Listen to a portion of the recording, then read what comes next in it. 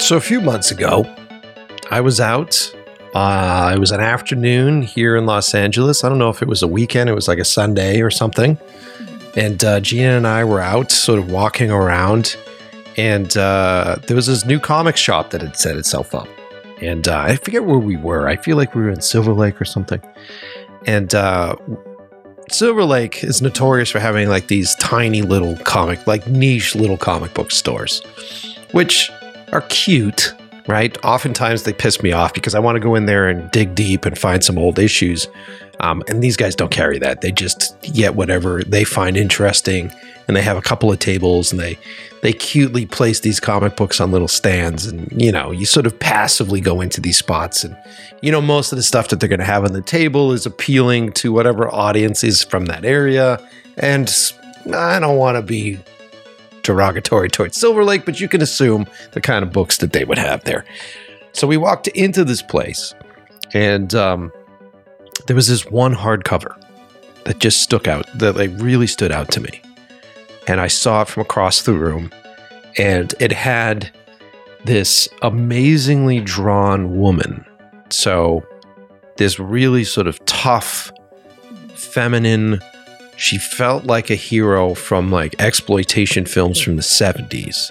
She's standing there with her back to us, and immediately what struck me first was the artist's understanding of lenses, the artist's understanding of camera positioning.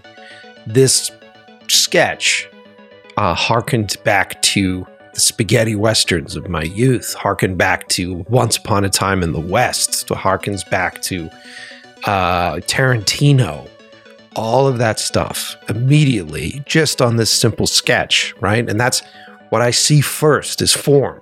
Always is what I see first. And then I get closer to it and then I start to see the details.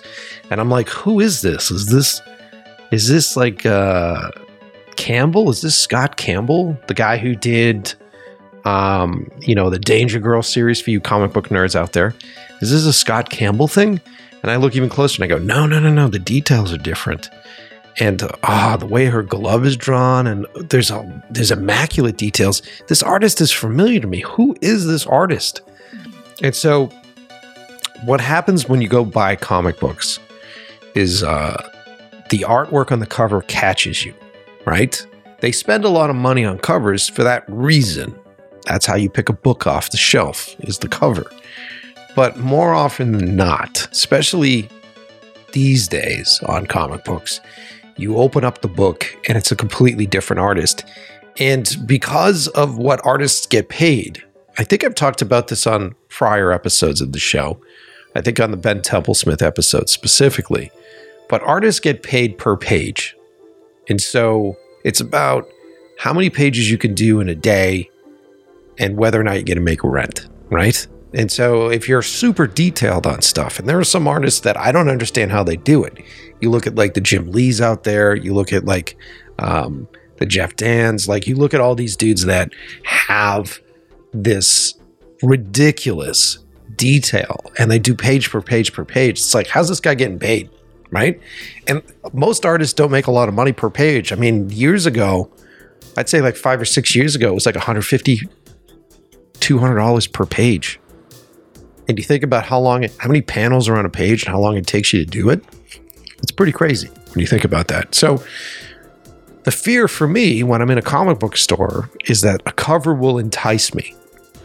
And when I see a great illustration on a cover, it's setting the tone, it's setting the vibe for this world, right? And I'm excited about this world. And then I open up the book and it's trash art. And you're like, fuck. And so as I walked across this comic book store, that was in my head. I'm like, okay, please let this be. Imagine what this book would be like if the artwork inside matched what the cover was. Imagine what this would be like. So I get closer to it and I grab it. There's something about grabbing a hardcover, right? First thought in my mind is, oh, this fucker's going to be expensive. That's the first thought, right? And I pick it up and it's printed in a certain way and it's glossy and the illustration is glossed. So it's got a different texture over her than it does on the actual book itself. And then I flip it over. And on the back side, it's literally the reversal. So it's the front angle of this woman drawn in the same posture. And now there's some interesting stuff going on. What are these like chaps that she's wearing? And she's got like this skeleton t-shirt underneath this motorcycle jacket. She's handcuffed with what looks like a pistol from World War II. Is that a German pistol? Oh, okay. Now I'm sweating, right? Because I'm excited. This artist has done these different covers. And I'm like, has this guy done Mondo artwork before? So I open it up. First 2 pages. It's all the art. And now I flip through it quickly. And this is what I do with comics. When I get them is I flip through it quickly. And it's like seeing a trailer for a film. And I'm like, what is this frame? There's this shot of her on this motorcycle from behind. That's epic. Oh, and so now I've fallen into this book, right? I look at it. I love it. It was, what was it, like $40? And I'm like, maybe I can find this cheaper online. So I left it there, right? I left it in the shop. And I came home and I looked online. I couldn't find it anywhere. I was super depressed. I'm like, no. And I never made it back to the comic book shop. Well, Christmas this year, I opened up one of my gifts from Gina and she went back and found the book. And I was so excited. This is my favorite gift of the year. I read it immediately and then instantly found the artist for this book. And I actually talked to the writer of this book as well. And I invited them on the show.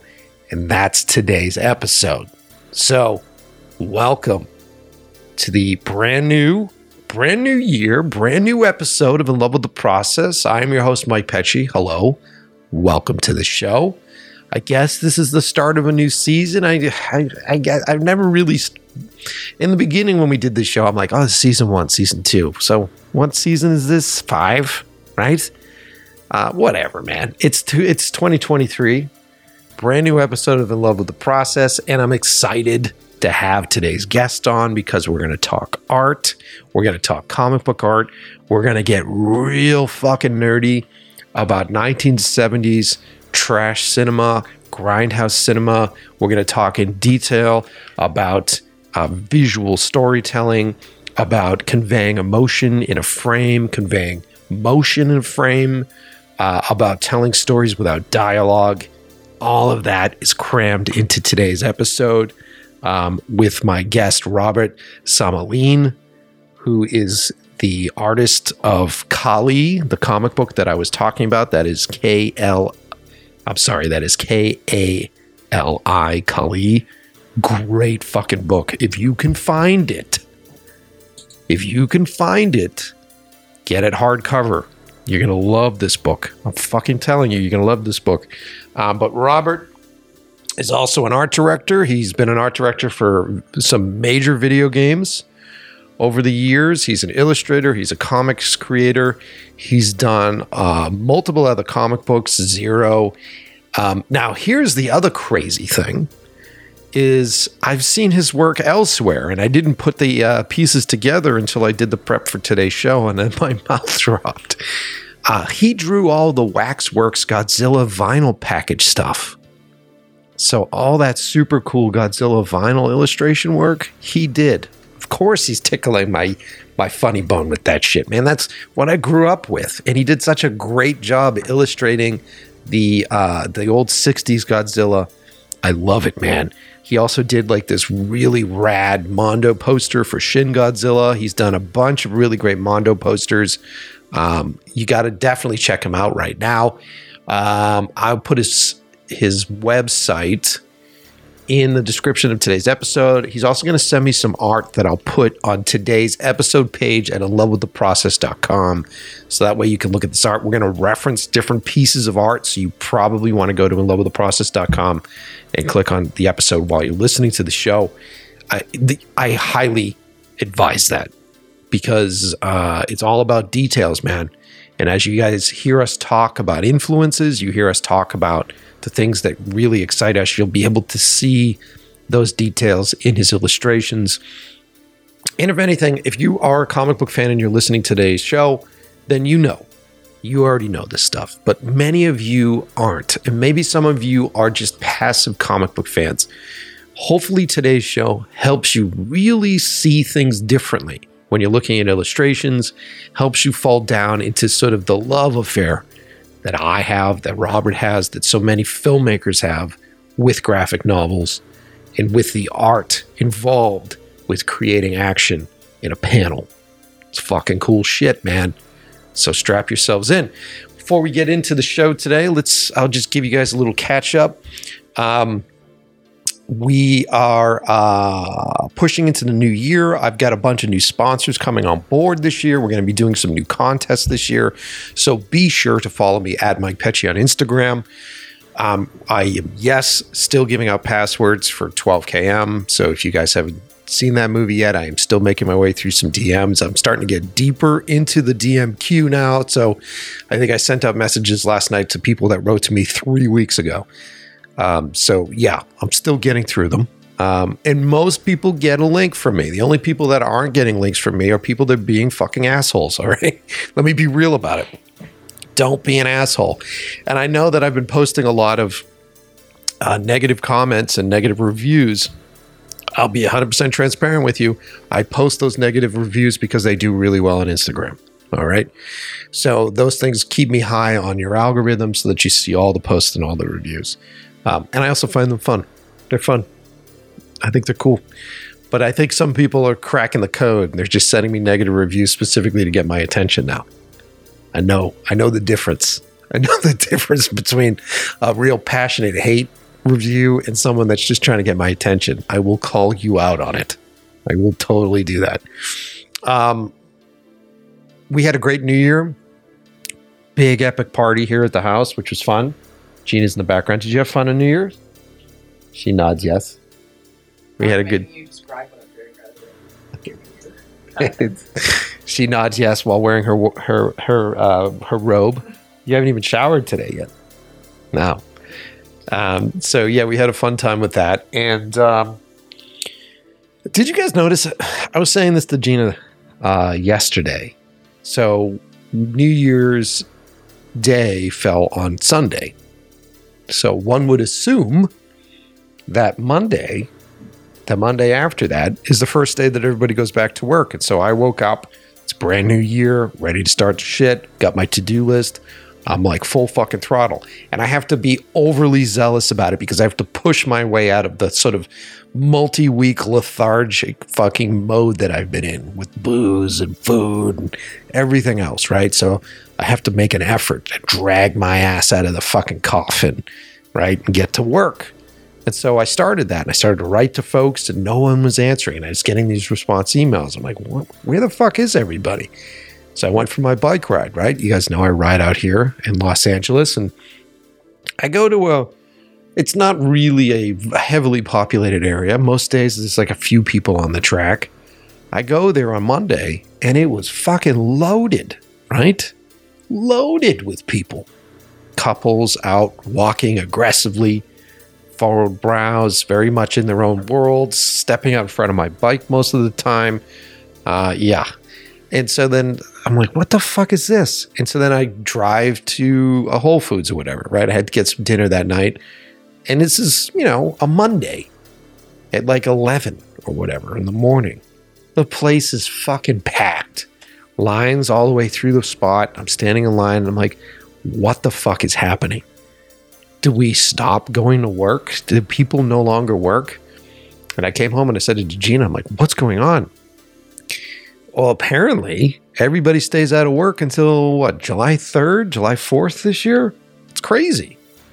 And in my head, I'm like, it's got to have something to do with the travel, right? Because many of you traveled and I've heard the horror stories of the strikes, the airline strikes, and all the shit that people went through. People were like, it was like fucking Home Alone, John Candy, fucking polka band shit where people were renting U-Hauls and driving themselves home from across country. It's crazy, man. I had to have something to do with that, right? Or maybe it's just the, sticky residue that's left over from COVID. And people are like, fuck this. I don't want to work that hard, right? Feel that, right? I feel like that's still sort of a main narrative with folks. I mean, it has to have affected everybody. You spend, 2 years thinking about your life and whether or not you need to work as hard as you did before. Maybe. Or maybe, Michael, it's just because you were irritated that you had to go back to work that day and no one else did. Maybe that's what it was. You know? Whatever. It was fun. Fun holidays.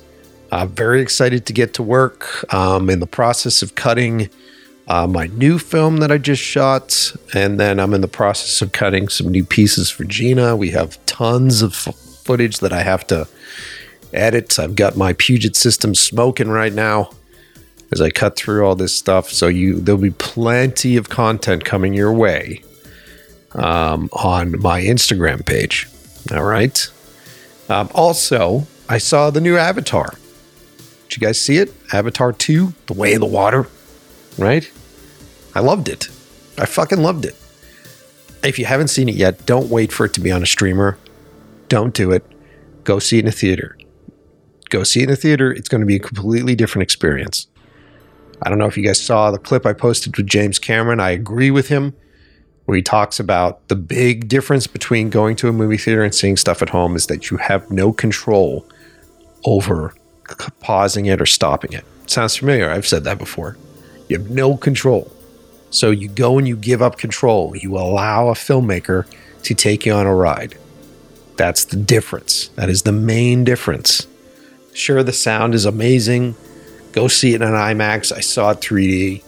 I saw all the trimmings and all like the experiential stuff that I would never get at the house. I mean, Jeannie yells at me when I try to run the system here loud enough to match a movie theater. Are you deaf? That's what she says to me all the time. I'll get a hearing test. Yeah. So, yeah. Go see it. It's fun. It's a great movie. I hope you guys like it. If you saw it, if you did, let me know. Tell me. Write to me on Instagram. Be like, we loved it. We hated it. We saw this movie. We loved it. We hated it. Let me know. I want to talk with you guys. Anyway, that's it. Let's get into the show. I don't want to delay it anymore. Robert and I get deep into it. So strap yourselves in, grab a comfy seat. Both, I will say this. We talked after we did the interview and the both of us were taking notes on what we were saying to each other. So there's a lot of learning here. All right. So get ready for an epic new episode of In Love with the Process.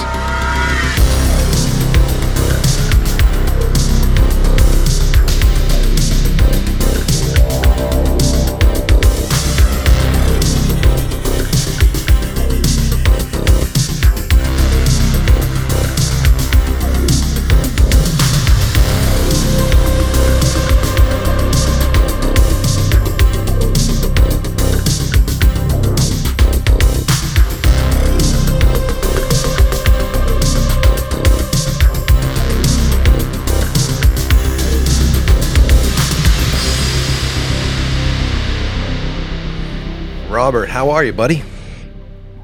I am good. How are you? I'm great.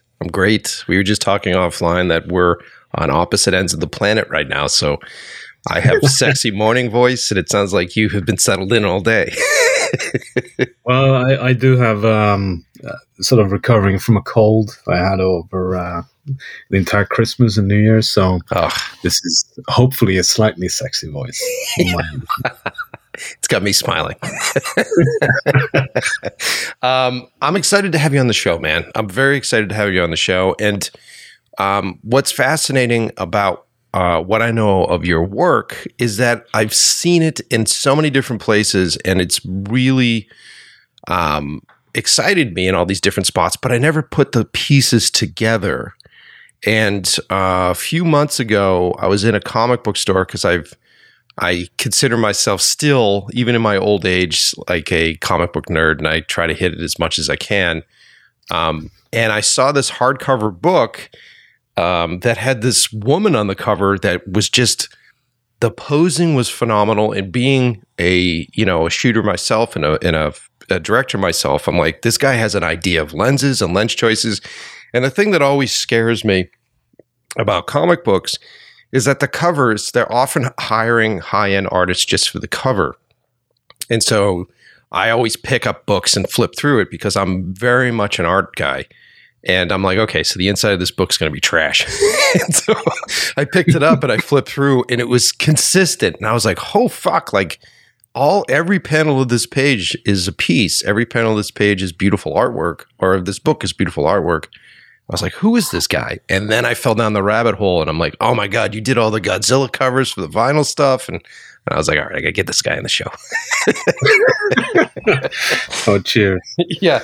So the book, for the audience, the book that I'm talking about is Kali, and it is phenomenal. I think it's like this, it's sort of like a Mad Max meets like almost like an Inglourious Bastards, and it's so cinematically done. I mean, it literally looks like storyboards that I would use to make a movie. So it's beautiful, dude. Well, thank you, and thanks for having me. It's an honor being part of this podcast. Thanks, man. So let's get started from the beginning here. Out of all of the art forms, out of all the mediums, like, why'd you pick up a pencil? Like, why is it drawing for you? Well, I think that started, every kid ever throughout the history of time has started drawing and having fun with it. And I think, everyone is born an artist, and then they just, let it go or get other interests. I just stuck with it. I think I've been drawing and making up stories and these kind of things ever since, well, as far back as I can remember. I'm being told like stories from my parents, what I would do as a tiny kid. Mm-hmm. Whenever we'd go anywhere, I'd just, carry a pad, crayons, watercolors. It's just I can't stop drawing. I used to draw like most kids, nurturing a dream of working in comics and making art for a living, and I tried doing that. I don't have any formal training. I didn't get accepted into art school or anything, so I just learned by myself. What do you call that? Autodidact.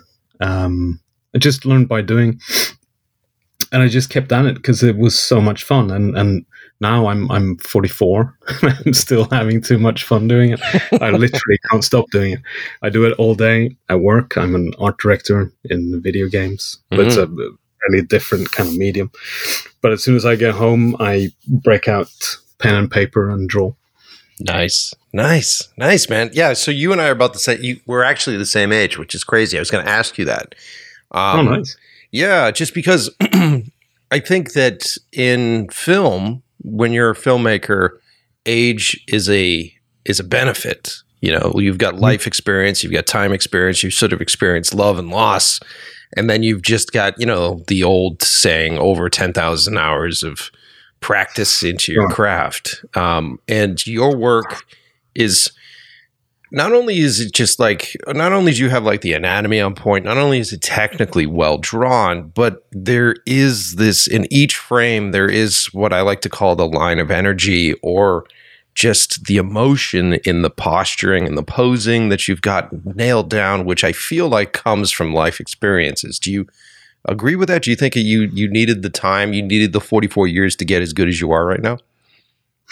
Definitely. I mean, I'm a movie buff. I am crazy about film. I watch films all the time, and it's something that inspires me a lot. But it wasn't a clear straight line for me. I didn't draw for a long time. I was trying to earn a living, break into graphic design, web design, illustration, whatnot, back in the late 90s. Early 2000s, but it didn't lead anywhere. I didn't get any work, and I just had a million different jobs before the one I have now.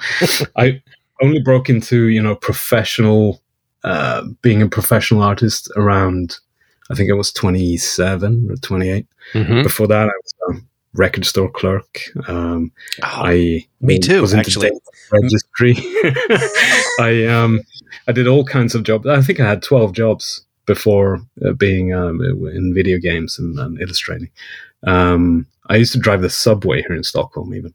Really? Trying to, have a day job, hone your skills, and get work. But actually, it didn't lead anywhere, and I just got fed up with it. And I stopped. I didn't draw for years, and then I just came to this what do you call it, turning point in my life where I was increasingly unhappy.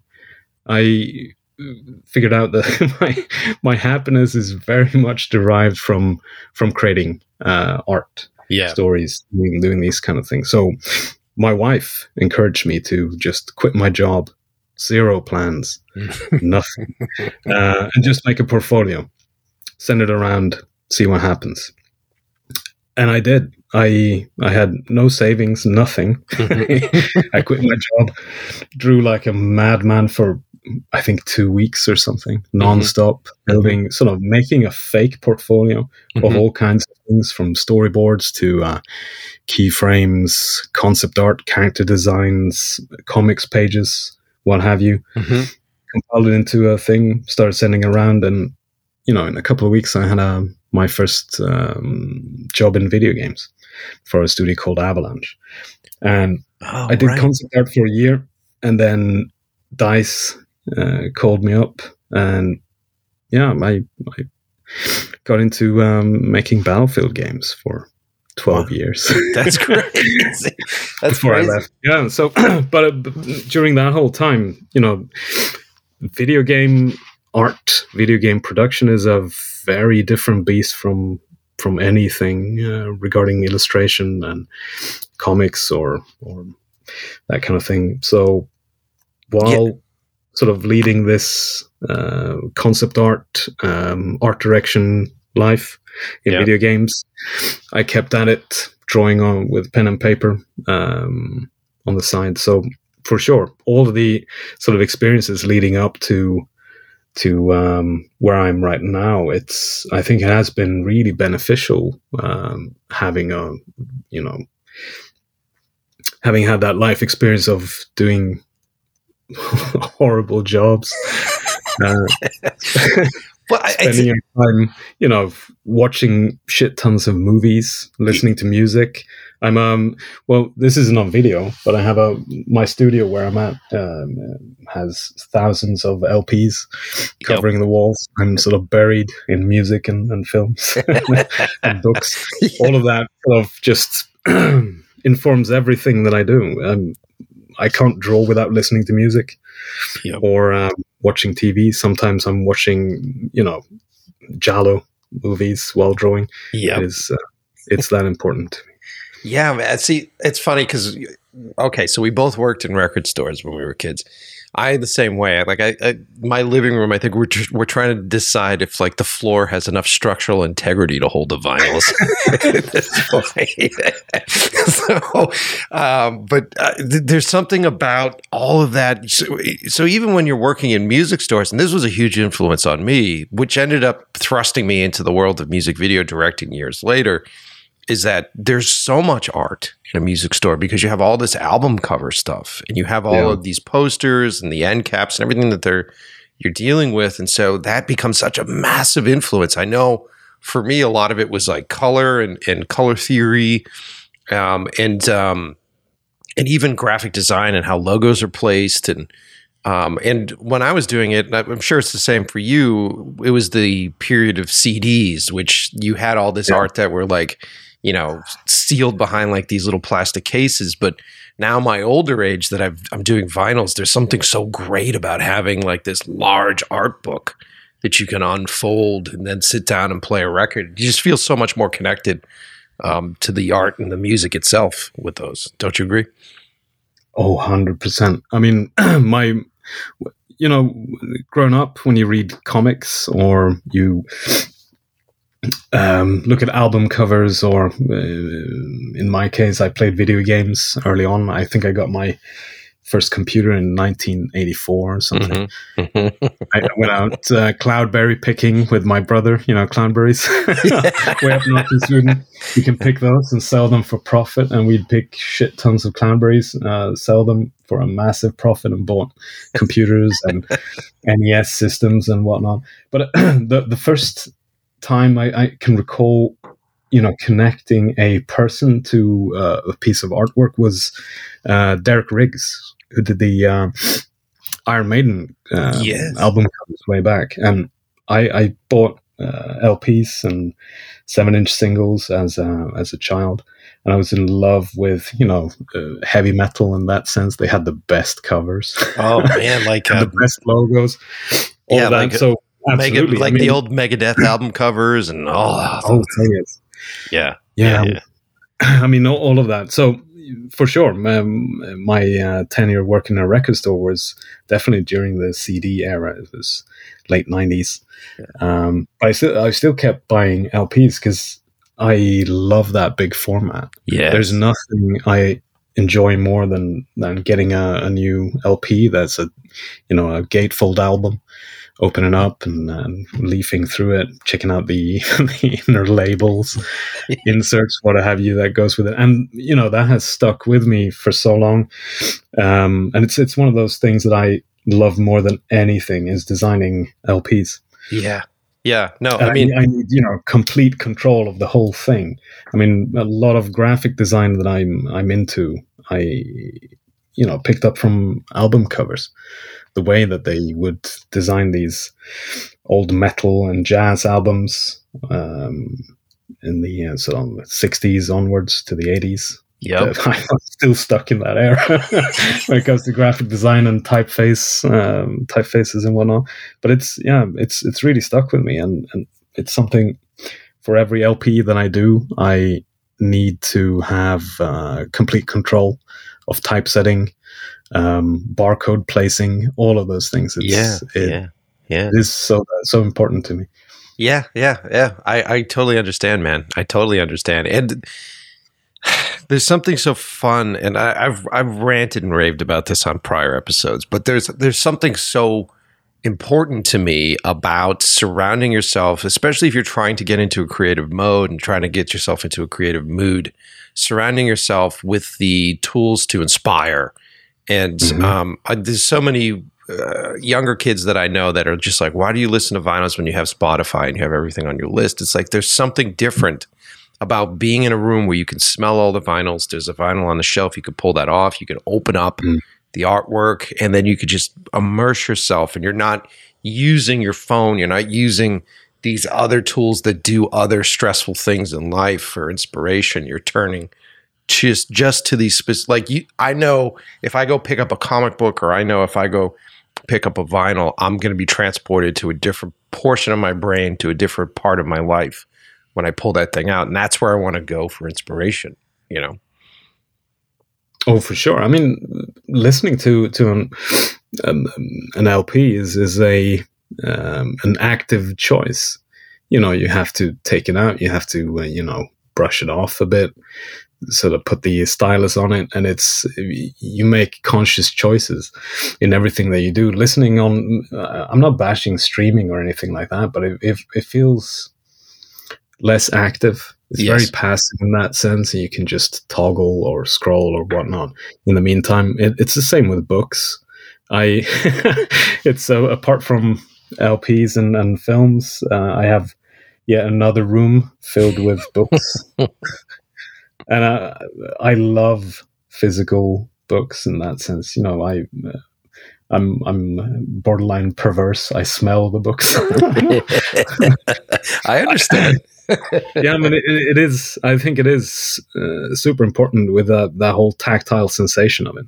And for LPs, my son, I have a kid. He's 15, and he's gotten into the sort of just this past year, really into starting his vinyl collection. So he's grown up surrounded by movies and films and LPs, but he's never really been that keen on it. But it's that perfect formative age when you start digging around, and or in your parents' record collection, and he's really into some really good stuff. And he expressed the same awe when it comes to the needle in the groove on an LP, that it's almost practical magic. Yes, Yes, I still, I get the science behind it. I get the reasoning, but still, that little needle going in those sort of grooves. How did it actually make that sound? It's fantastic. I love it. Yeah, me too, man. It is magic. And I did the same thing where I'm like, how does this work? And I did all sorts of research, and then I'm like, when you're looking at it, you're like, this is just wax. Like, how is this fucking working? This is vinyl. Like, how is this fucking working? So it's crazy, man. It's crazy. And to get the sound quality off of it, which is beautiful, you're like, okay, so this is genius, is what this is. So obviously you're inspired by movies, obviously. Mm-hmm. Like when I look at your work and I look at your posing and your positioning, like, have you ever done any photography? Have you ever shot through lens before? I did, but that was way back in school. I guess that is comparatively like high school or something. I actually taught photography at my school, but I think I'm not comfortable in photography. It hasn't really interested me much, but it's the same sort of mechanics that go into it when I'm doing video game work and especially 3D art. You place a camera, you fiddle around with the lenses and these things. So because it was more. I was more keen on drawing than photography, but for sure it's a massive source of inspiration for me. I was curious about that, man, because one of the things that really struck me, especially in the Kali book, one of the things that really struck me were the lens choices, if I could say it that way, were the lens choices for your different panels, where I'm sitting here going like, all right, this guy kind of knows what a 35 millimeter does. It's really cool. And I think because when I was a kid, I wanted to be a comic book artist, and I still draw. I do all my own storyboard work, but I didn't get into art school, and so that kind of derailed me for a while. And then I ended up turning to film and turning to photography, and I found myself trying to emulate sort of the extreme angles or the extreme bowing techniques for action panels for all I grew up as like a Jim Lee kid, and I grew up as a Todd McFarlane kid, like all those guys. And so I found myself trying to emulate that stuff with lenses, and I still get envious. I get envious when I see a panel that there's no physical way a lens can do what you guys can draw, because like the sense of energy and the kinetic energy and just it's fetishizing movement, believe it or not, when I look at just these still frames that I'm obsessed with,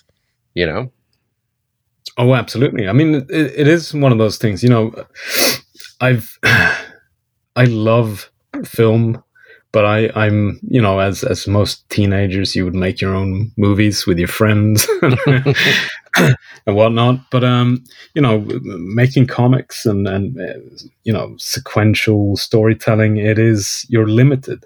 You can't really capture everything that you want in there. So you sort of devise shorthands for a full sequence or telling the action the way you want it to be, because you're obviously drawing from film. I think even the earliest days of comics, action comics specifically, were really inspired by film. So I think it is emulating trying to make film, but capturing events in a different manner, and it's I mean, it's definitely a source for inspiration when it comes to specifically Kali. Whenever I would draw, plan out a page from the script into panels and whatnot, it is almost always, begging the question: how would this look if if it was a Sergio Leone film. I was going to say that. Yeah, I was going to say that's exactly what I felt. It's like Once Upon a Time, and it really feels that way. And those low angles and like, it's just, you and I obviously grew up watching and fetishizing the same stuff. Because when I see like her getting on the bike from behind and that low angle with the fat tire and like her standing from behind on the cover with the gun hanging down, like these are keyframes that I would rip to make a movie. Let's just be honest about it. Like, because they're so evocative. I mean, with a lot of these images, not only are they energetic and exciting, but they're sexy. I mean, the way you draw women is very sexy. And so it turns you on. It turns on your senses. It's fucking fantastic. That's why I grabbed the book, dude. That's why, I mean, it was, and I got the hardcover. So I was just like, fuck, man. Yes. Cause it's really hard to find this work currently. I think there's a trend that is happening in a lot of comic books right now, whether it's image books where everything is being drawn kind of, I want to say normal, like quote unquote unsexy. I think there's sort of like this desexualization of most of the material now, and there are a lot of different folks writing books right now, and a lot of it just feels. I'm not going to say any specific company, but a lot of it just feels like folks that are just trying to put down quick boards for a series, and they're going to try to sell it to Netflix to make it a series, and it's not really taking advantage of the art form the way it used to. No, absolutely. I mean, that is almost, something that Daniel Friedman, my friend who wrote the book. Yeah, he's a filmmaker. He's based in LA. He works in movies and writes scripts, but he has a background in comics. He used to be a colorist for comics, and he's written shit tons of really good comics. And he expresses the sort of same concern when it comes to comics these days, especially American comics. It feels like you're trying to just get Netflix picking it up, and it's being produced to become a streaming show. And I this is gonna sound horrible. Dude, I'm a busy guy. I have a full-time job that takes up most of my time, and I turn down most of the work that gets offered to me.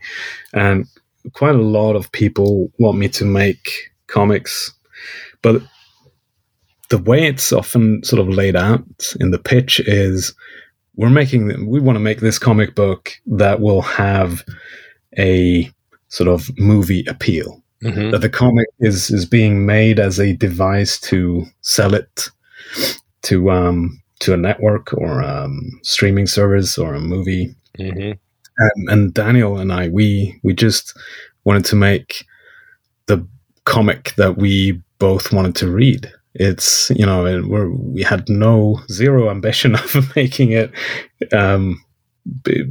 selling it or having it be a series or being filmed. We wanted to just celebrate the art form because we both kind of like the same thing.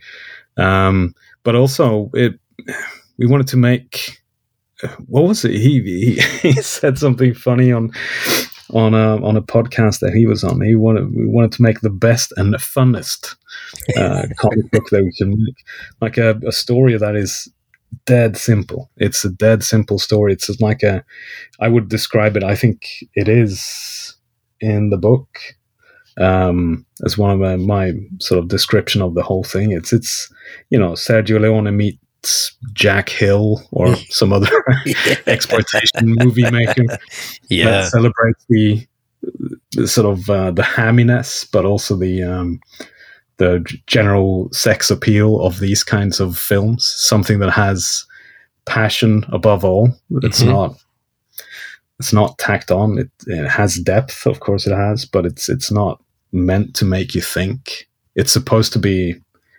you read it in one sitting. Yeah. And then put it down. but I mean, this is what I love about, this is why I do horror movies.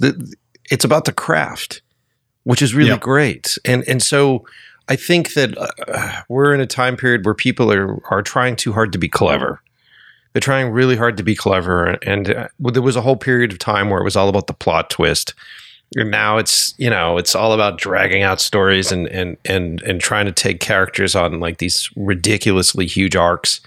And I think people are just losing sight of the craft. And when I talk about this religiously, whenever I go back and I reference anything that I've seen that I like, it always comes down to a moment. It always comes down to a scene. It's never about the overall plot. I never go like, oh, the plot of that fucking movie changed my life. I never say that. It's always, there's that one shot. There's that one shot that makes this movie perfect for me. And then there's that one moment in comics, like I'm staring at your Matrix poster because it's just on my screen, and it's, for the audience that doesn't know it, you should check it out. It's this rad sort of interpretation of the movie, and you do such a great job of taking the famous Neo falling backwards and dodging bullets, but he's standing on this cement, and you want to talk about, I can get real nerdy about this. You want to talk about movement in a still image. He's standing on this cement, and the cement is cracking and falling away, and underneath is one of those robot squids that is reaching for him, which is super fucking rad. And just the idea that one image sort of encompasses both the action and the sci-fi that this movie has in it, but also encompasses the visceral energy and the terror that comes with a lot of those sequences in that movie. And as a director, as I'm watching this thing, the thing that stands out to me the most is the cracking of the cement. And I think just those little lines just add that kinetic. It's so fucking fascinating how just specific little lines like that make this image come to life and move for me. Anyway, I don't know how I got off on that diatribe. I was just sitting here in front of me. Oh, but thanks. I mean, yeah, that was 100% when sort of your early comment about the moments. It's one of those things. I'm most people who know me, they just roll back their eyes heavily because they know I'm going to start talking about some obscure giallo, and to be honest, I confuse all of those gialli a lot because it's specific scenes, specific moments in these movies that stand out, and like you're saying, some shots. I couldn't tell you the plot of All the Colors of the Dark if you asked me. No, I couldn't either. I love that film, but I can't. It's not like Sergio Leone movie or Tarantino movie that you could explain to someone. It's just that. And Matrix posters, I'm glad you like it. It's not been very popular with Matrix fans. Oh, really? What, did they hate it or something? What happened? Yeah, they want it to be green, and they go, yeah, those squids, they're never in the set. They're not in the same place when he's dodging the bullets. Come on. But then, it's the art form of making a movie poster is making an amalgamation of a moment or the whole vibe of the film in one go. This one I did with a guy I've never met him. We just know each other from online. Daniel Taylor. Mm-hmm. He's a Hungarian artist. He is amazing. He makes these really dreamlike, hyper detailed, very Mobius, 80s kind of art. And he just reached out, and we just got talking over Instagram, I think, DMing each other, chatting there. And he goes, we should make a poster. I go, yeah, let's make a poster. What do you want to make? He goes, I don't know. And we just started talking. He goes, what do you think of Matrix? All the posters for the Matrix, they're bullshit. Let's make one. And we just, they bounced, I think, 2 sketches back and forth, and then we just made it. Very cool. How'd you guys? So, how'd you split duties for that? Like, what was the deal? We sketched sort of the layouts. We did a couple each. Then we found the sort of concept, and then we split it up. I would draw the Neo character and do the typography, that kind of layout design. Mm-hmm. And Daniel would draw the robot squid and the sort of cement stuff falling over, and then we would bounce it back and forth. He works digitally, I work on paper. So I would draw it on paper, scan it, and we would send it back and forth, playing around with sort of noodling over each other's stuff, so make it a really cohesive piece that you can't really tell it's you can't. Yeah, I wouldn't have noticed. I would if you hadn't told me. I wouldn't have known. That's pretty rad, dude. That's pretty rad, man. That's cool. So, I see. The other thing I really like about comics is that you forget, like if you get really immersed in them, you forget that they're not moving, because each one of these frames sort of stimulates your brain to fill in the blanks and to really sort of go off the deep end into stuff. And I think I always find it funny when people are like, man, that movie's nothing like the comic book. I go, of course not, because you had no budget for your imagination for everything that you filled in there, man. There's no way. Yeah. There's no way you can live up to that. I mean, love him or hate him, I think the guy who does it the closest for me is probably Zack Snyder. I think Zack Snyder really has a grasp on comic book framing, and he really does a pretty good job with that stuff.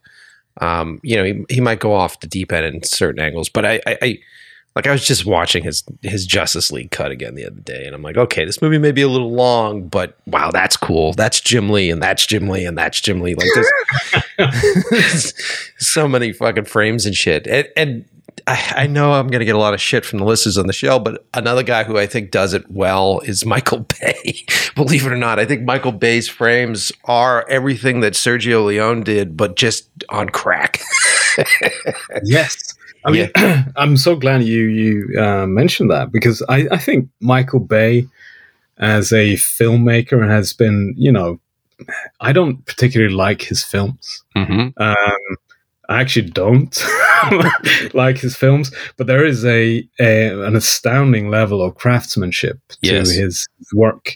I mean, not just him, but the whole production around it, the cinematography, the editing, just how all of his movies are sort of planned out. I think they're a nice spectacle. It's something that I'm often referring to when watching films. And the full sort of disclaimer here, I've not seen many of the Marvel movies. Uh-huh. They just bored me endlessly. I'm not a superhero person. I've seen enough of them. A few of them I really enjoyed. The James Gunn movies, I love those. Yeah. But it's something that I think it gets lost on a lot of people, is this the sheer craftsmanship of achieving movie magic. I think Michael Bay has that in him. It's Quentin Tarantino, for instance. I mean, he's going to go down in history as one of the greats. I'm pretty sure of it. Oh, sure. I adore his films, and he's one of those directors and filmmakers that transport you, regardless of the thematics of the movie or whatever happens. A lot of people have been sort of slamming Once Upon a Time in Hollywood. I love that movie. I love that movie. Yeah, it transports you. It's comparatively. I was watching Licorice Pizza. Mm-hmm. Is it called Licorice Pizza? I think so. I saw it on an airplane. I was like semi. I was like, yeah, okay. I saw it in the theater, and it has the same. It's almost the same type of film. Yeah. It is a few days in time, or a moment in time, but the way Tarantino does that is he really transports you. Yeah, you forget time and place. You're completely enveloped in this dream, that's sort of movie magic. And no matter what you sort of think of Michael Bay's films, he has that in him. I think even the worst films he's ever made, they do something. They transport you somewhere, and you're just in awe of the spectacle.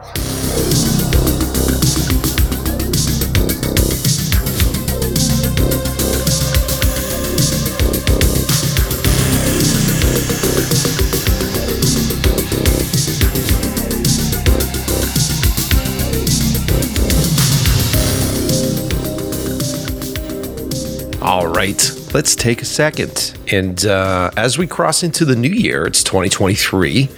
We're in the process right now of locking down our new sponsors for the year and getting some returning sponsors. And these three were the first to jump back on board for 2023. So very happy, very excited with you guys. And I'm very excited with the engagement that the audience has given our sponsors. I've been saying this all the time on Instagram. The only way that we make money on this show is if you guys click through on the links. It's that simple. I go out to sponsors to make sure I keep this show free for you. All right. So the first guys to sign up, the first guys to be back, the guys that have been with me since the beginning, since prior to the show. My buddies over at Puget Systems. If you are somebody looking for a brand new computer, maybe you got some Christmas cash, you got some holiday cash in your wallet, it's a new year, your resolution is that you want a stronger PC, you want to actually move into editing, or you want to move into doing VR production, go to PugetSystems.com, build yourself a PC. I'm telling you right now, it's going to make your life a lot easier. They're upgradable systems, and Puget Systems is such a great resource, specifically because they're not trying to sell you their hardware. They are building machines from hardware that exists on the marketplace, and it is a competitive marketplace, so these guys know the best prices, and they also benchmark test everything. So they know for sure if you're just going to build yourself an After Effects machine, it's probably not worth your money to buy the newest graphics card. They know specifically which ones work for that. They also know where to point you for fixes and for update repairs, all that stuff. I mean, it's what I've always wanted. It's what Apple promised and never gave. You know what I'm saying? So, like, if you're in the market now, what difference does it make? All these programs run on both operating systems. Build yourself something that works for you. Build yourself something that is customizable to your needs. And even if you don't want to buy Puget Systems, they have consultations where if you're building your own PCs, they'll help you build a Puget system on your own. It's pretty rad stuff if you think about it. So go to PugetSystems.com, check these guys out. Like I said, they've been with me since the beginning. I run a Puget system. I'm in the process of editing 2 or 3 pieces right now on my smoking system. It's a 6K editor. And, you know, if you want the same edit system I have, by the way, for you video editors out there, just write to Puget Systems and say, hey, can I get the same system that Mike has? And they'll hook you up. All right? PugetSystems.com. Can't say enough great things about those guys. Okay, so we're in talks right now with our next sponsor to do some contests and some giveaways. And this is a big one, especially if you guys live out here in Los Angeles. My favorite rental place out here in LA, the place that I rented twice so far, 3 times actually last year on the recent projects. This is where I go for like the high-end cinema lenses. This is where I go for like the newest and greatest cameras on the marketplace. Bokeh Rentals. Now, what you should do is go to bokehrentals.com and check out what it is that I'm talking about. This isn't your uncle's rental house. This is a rental house for new filmmakers. This is a rental house for new cinematographers, for young filmmakers. These guys really care about the next generation of filmmakers, and they support us really well, man. And they're built on a staff and on a crew that have been around for years, have worked for some of the giants, and they know how to do it better. Let's just say that. If you go to bokehrentals.com right now, they are the cinema resource. They are cinema resource specialists. They are premium full-service cinema specialists located in the heart of Los Angeles. It is a one-stop shop for them. They have a broad spectrum and array of cinema lenses covering all formats and lens mounts. I mean, we get nerdy here. Let me just put it this way. They have the sexiest lenses on the marketplace. So if you're seeing that super sweet show on Netflix and you're like, how the fuck did they shoot this? Go to bokehrentals.com and check out their lenses. And I'm also going to drive you to their Instagram page. They've got me driving you to their website, but go to their Instagram page too, because what they post on there is really cool. They actually do comparisons of what the lenses they have in stock and what they shot, which is a very useful resource for us young filmmakers out there. But they also are custom rig specialists, so they can build you a custom rig thing. It is one of the only places with the SnorriCam So it's the only vendor west of Texas to carry this famous rig. Do you guys know what the Snorri Cam is? I'm sure you've seen it in a bunch of different movies. I know Darren Aronofsky used it in a lot of his movies. It's essentially this rig with an arm that straps to the actor's chest. And so it shoots a close-up of their face. So the camera moves with their body. So it gives you this very sort of trippy, like falling out of yourself sort of perspective. You've seen it a lot. It's a really cool rig. I actually know the Snorri guys. So yeah, if you want really innovative, fun equipment like that, go to Boca Rentals. Go to bocarentals.com. And what we're going to try to do is set up some contests with these guys. So definitely keep listening to all of our ad reads and keep following me at Mike Pecci. And I'm excited about them. Let me just say that. I'm very excited about them. Finally, the other sponsor on our show currently is Fujifilm. Yes, you all know about Fujifilm. You know about my giveaways last year. We gave away a free camera from these guys. I cannot say enough great things. Both Gina and I use Fujifilm stuff. She uses their GFX series. I use the X series cameras, which I really love. The XH2S, which is a great video camera. It's not just a still camera. It's a fantastic video camera. Shoots ProRes in camera. And I can't say enough great things about their internal picture looks, I think is what they're calling them. But it's essentially LUTs in the camera. So like they have beautiful film grain. They have beautiful color representation. I mean, they're a lot of fun to shoot with. The contest winner for our show, he actually went off and he uses it as his main shooter for his production company that he has. He's got this great little production company.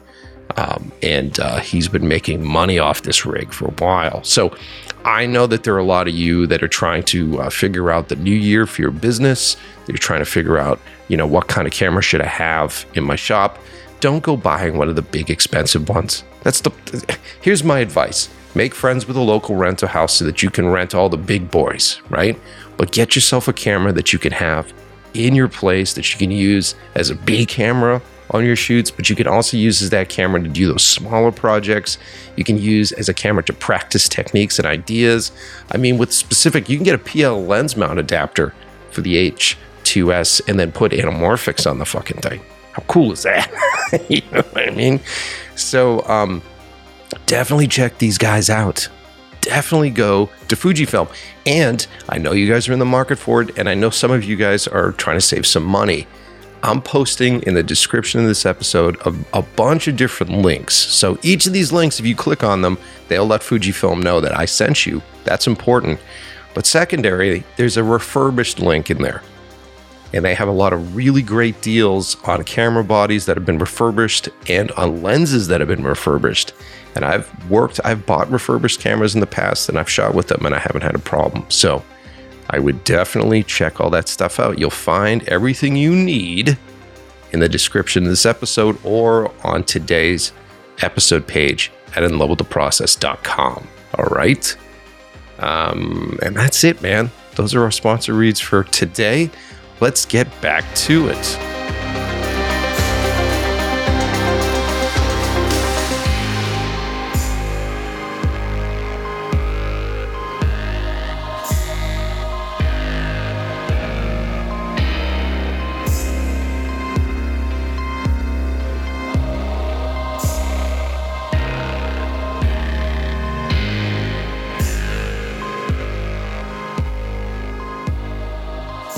I think it comes down to I've used this word a bunch so far on today's episode, but I think it comes down to the fetish. I think these guys fetishize specific things in their lives, these specific moments. And Tarantino gets a lot of shit for his foot fetish, but he has more than that.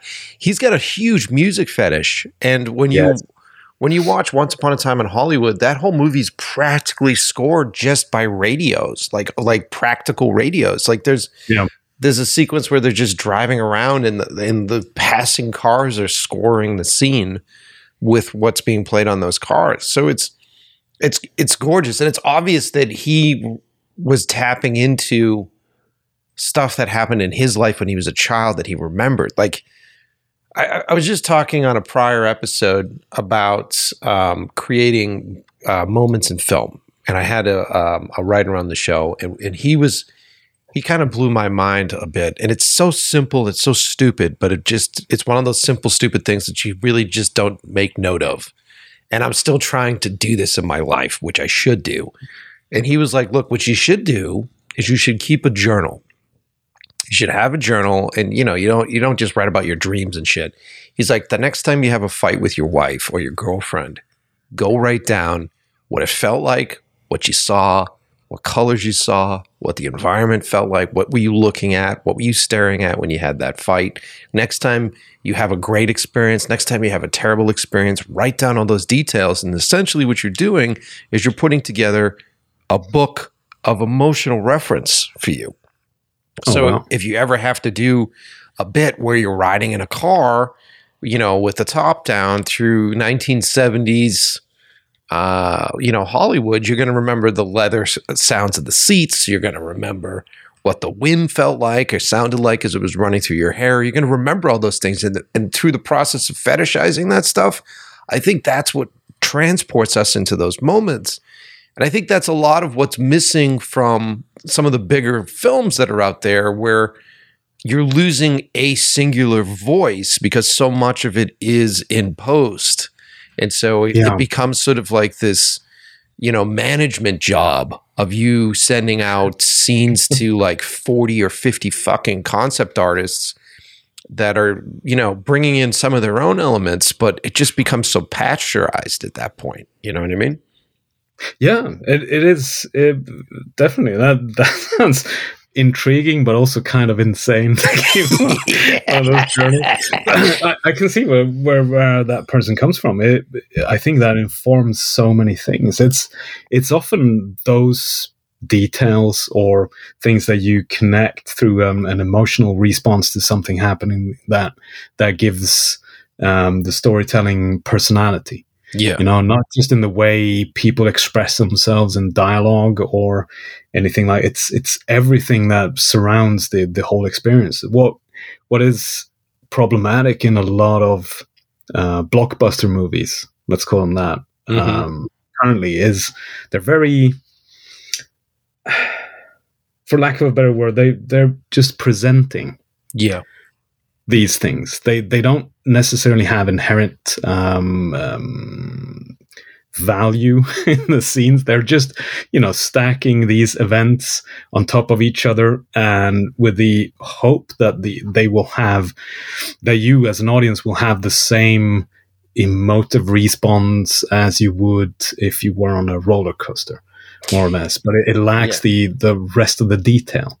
Yeah. Just the tiny bits that come in there, like you're mentioning, that like the detail of things. That's what gives it a completely different experience. And I think when it comes to certain films, especially of my favorite era in cinema, it's like the 60s and 70s, that there were a lot of people with enormous passion for the craft, but they didn't necessarily have the skill.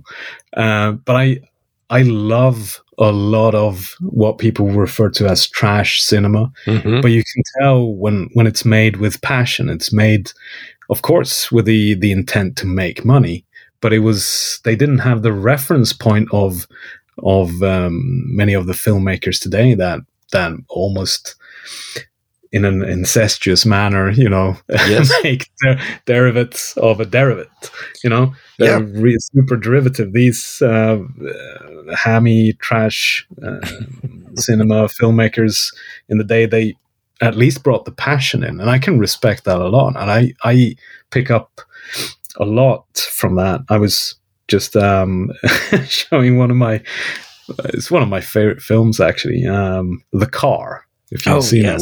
Yes. The elder Brolin. I love that film. And my wife just went, "What is this piece of trash?"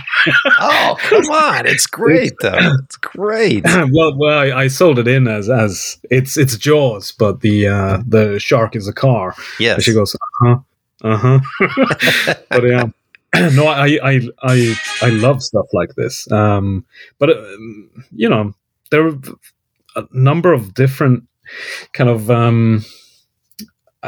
what would you call that? It's these schools of thought when it comes to films in general. Yeah. I mean, this is something that I'm trying to educate my listeners to. I think that movies do different. The same thing with art.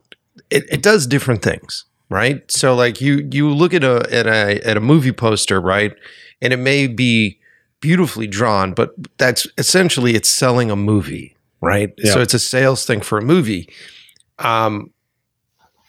I get a different experience looking at a movie poster than I do if I go look at like a Renoir or if I go look at a painting.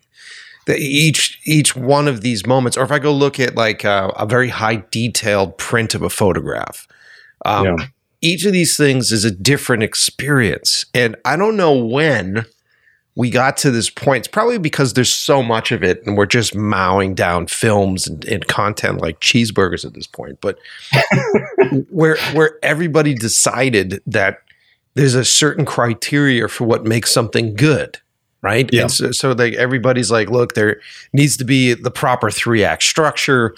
There needs to be a character's journey, and there needs to be very identifiable emotional themes that we can all relate to.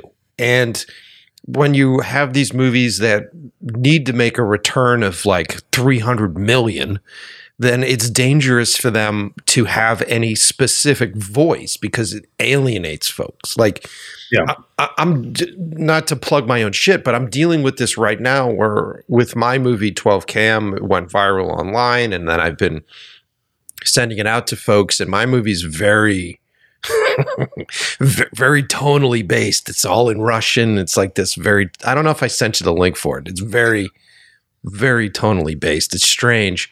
And a lot of people love it, but I very much have I put my feet in the sand and I said, this is what it's going to be. And so you have people that fucking hate it. Like I have people that write to me and go, this is the worst piece of fucking trash I've ever seen in my life. And I love that. That's part of the process, because I'm not making something that appeals to everybody, because then if I am, I'm not really making anything at all. I'm just. No, exactly. That's the main gripe I have with a lot of stuff that you see today. Specifically, Netflix or any other streaming service, you kind of just go, it's all right. And, if no one hates it, then surely no one loves it. It's just, it's all right. And that to me is a worse fate than death for a film. You did send me the link to it. I watched it last night. It was terrific. Oh, thanks, dude. I mean, I loved it so much. And I was, a lot of things in there to talk about that I really liked, but I thanks, man. Have the utmost respect for you choosing to have everyone speak Russian. Yeah. That was fun. Seeing as that's something you don't see a lot of times happening in specifically American productions. Subtitles, like I have friends in the US, and I will recommend them, South Korean films or French films and German, especially a lot of Italian films, and they go, is it dubbed? Going, oh, come on. Well, you can read, can't you? But it also, I think, I mean, I'm from Sweden. We never dub films here, apart from kids' movies. But films always get translated, and you have the subtitles. And sometimes I find myself switching on subtitles for English language films because there's some slight sense of they're supposed to be there. Yeah, it almost adds a layer of storytelling to it. I was watching Streets of Fire again a couple of nights ago, and it didn't dawn on me that then I had the subs on, and the subs were in English. didn't even bat an eye. They were just there. It's well, I mean, but for me, it's like a comic book again, and I have this ritual when I get a book. So like if I first pick up a book on a shelf, right, I go into the store and then I'm sort of dealing with my fear initially, where I'm like, the cover's really cool. How's the interior art? That's the first thing I do is I just sort of flip through it and I go, okay. Mm-hmm. And none of it's really registering. I'm just looking for stuff that stimulates me. And I go, all right, this is a great book. Then what I do is I take it home. I have this weird ritual. I'll take it home and then I'll just flip through it. And I'll flip through it and I won't even read it. I'll just flip through it and let the sort of story play out visually for myself. And then I go back and I read it again. So it's probably because as a kid I hated reading. And so that's how I started reading comic books, sort of going through that process. But I feel the same way about, subtitled cinema. And what I tried to do, and I've talked a lot about 12 Cam on the show, so I won't go too far into it. But what I tried to do when I did this film is I shot it in a language that I don't speak. So I had to have multiple translators there on set. And what it ended up doing is it became very much like a comic book or very much like doing a silent film for me, where I was studying body positioning and body posturing. And I was trying to tell a story with the lens as far as what the characters were doing, enough so that you didn't really need to read the subtitles. So when you watch the movie, it's like the first pass that I would have through a comic book, where I'm like, yep, I get it. I generally get what's going on. And so then when you go back down through it the second time, you're getting some more information. You're getting some of the like the more textured. It's like the frosting on the fucking cake, where you're like, oh, cool. Like this is what's going on. And so that was the sort of intention behind making that. It was very much inspired by comic books, actually. Yeah, but it's interesting, because I sort of making mental notes watching it, going, well, does he understand Russian? How how do you direct people not knowing the sort of the specifics of the words they're saying? But like the point you're making, I think that comes through very clearly in the film, that you could almost watch the entire thing unsubbed in Russian and still get what's happening. Yeah, it is a lot of what is that? It's like sequential storytelling, like sure. In a comic book. There is a visual and auditory. Yes. I don't know if that's a word in English. It's a word. It's a word. Yeah. Sort of emphasis being put to the scenes. You kind of you get it, and they just play hand in hand to deliver the story. I mean, the finer points of the ending might get lost on someone not understanding Russian, if only seeing it in Russian. But I still think they would come away with the same response from it. Yeah, it is. I would argue that you're going to get the more important elements of it without the dialogue. I think that if you because that's the hard stuff as a filmmaker to do. Like if you've got a great script and you've got a couple of competent actors, like anything you see on fucking TV, right? And you just sort of have a scene and you go, all right, I need coverage over the shoulder, wide shot. All right, just say the fucking script. And for most television stuff, the biggest problem that TV still has that movies don't have is time. They just don't have the physical fucking time to add the texture, to add the detail that we can do for films. And so there's, my biggest fear when I made that movie and I made the next movie, I'd get real fucking frustrated when I got put in a corner where I'm like, I don't want this to feel like fucking Law and Order, dude. You know what I mean? like, I don't want over like, oh, we're gonna go handheld and do some close-ups. Fuck that. Like, can we please tell a story with the camera positioning, the camera angle, the depth of field, the way people block in the frames? Can I please tell a story with that stuff? Because that's what has always excited me about visual storytelling, whether it's comic books or whether it's cinema, Yeah. I mean, I think that's a hallmark of almost every film that I really like, that has a strong visual storytelling element. even if it's a really, we call them chamber dramas here in Sweden, like, people in a room talking. Yeah. But if it's told visually in a very interesting way, it still enthralls you. It still grabs you and doesn't let go.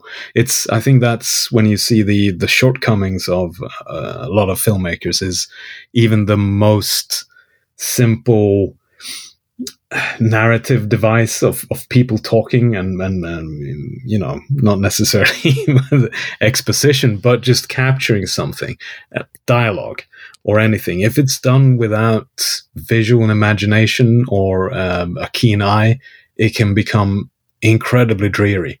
Yeah. Like British TV.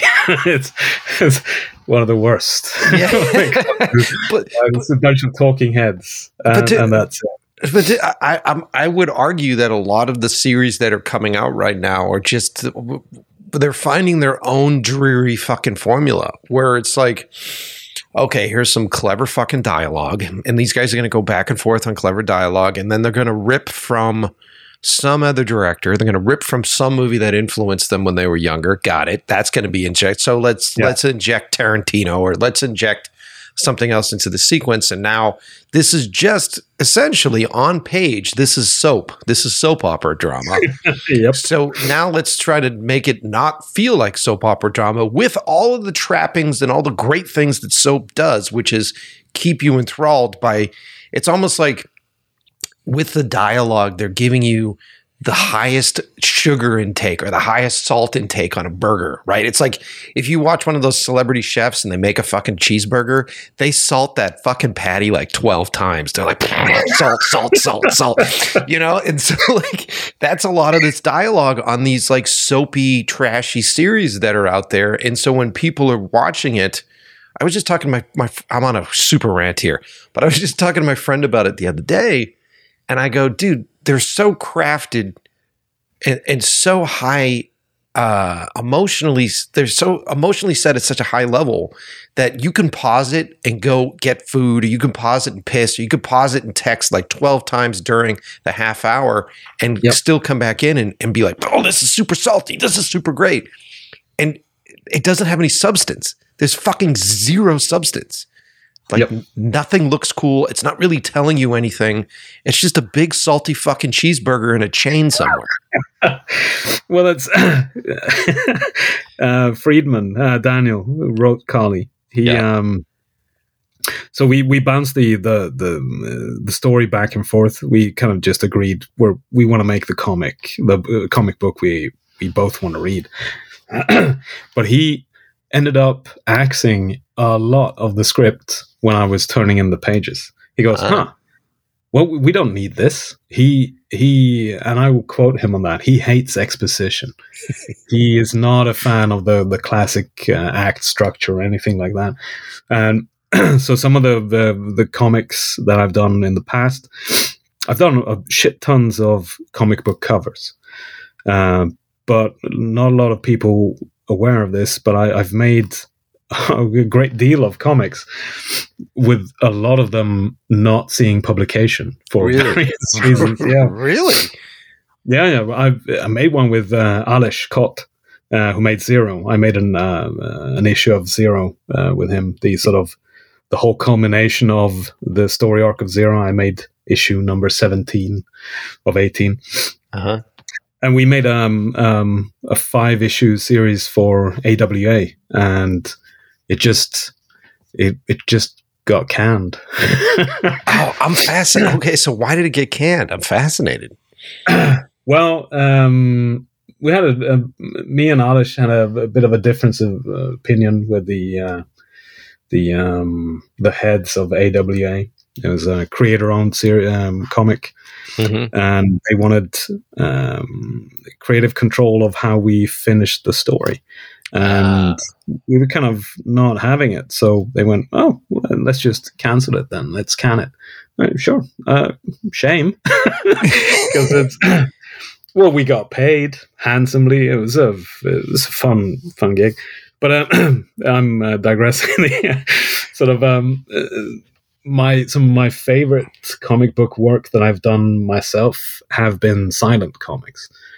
I did one for an anthology, which is After Kali, the one that I'm most proud of. It is, I think it's 12 pages, and not a single word is written anywhere. It's completely silent, and it is sort of just visual storytelling, and that's something that both Daniel and I are really into. And we're, him being a filmmaker, we're nerding out over films all the time, and we just had the same kind of discussion when it comes to the narrative structure of TV and movies these days. I mean, TV is maybe the wrong word for it, even though I'd argue Netflix is turning into TV.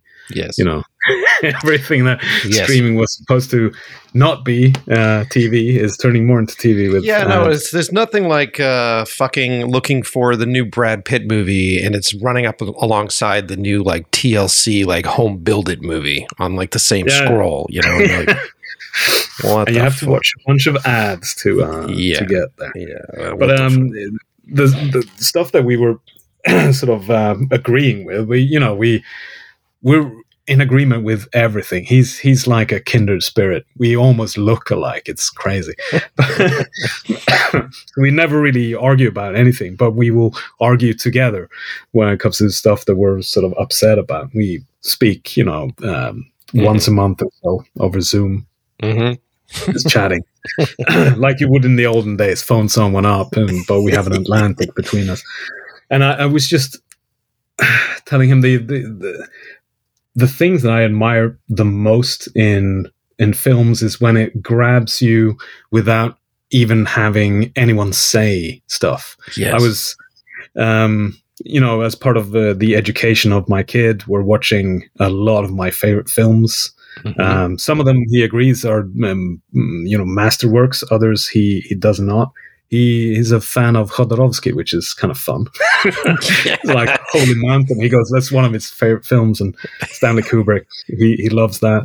He doesn't have a lot of patience for my giallo and these kind of stabby, sexual fueled sort of thrillers.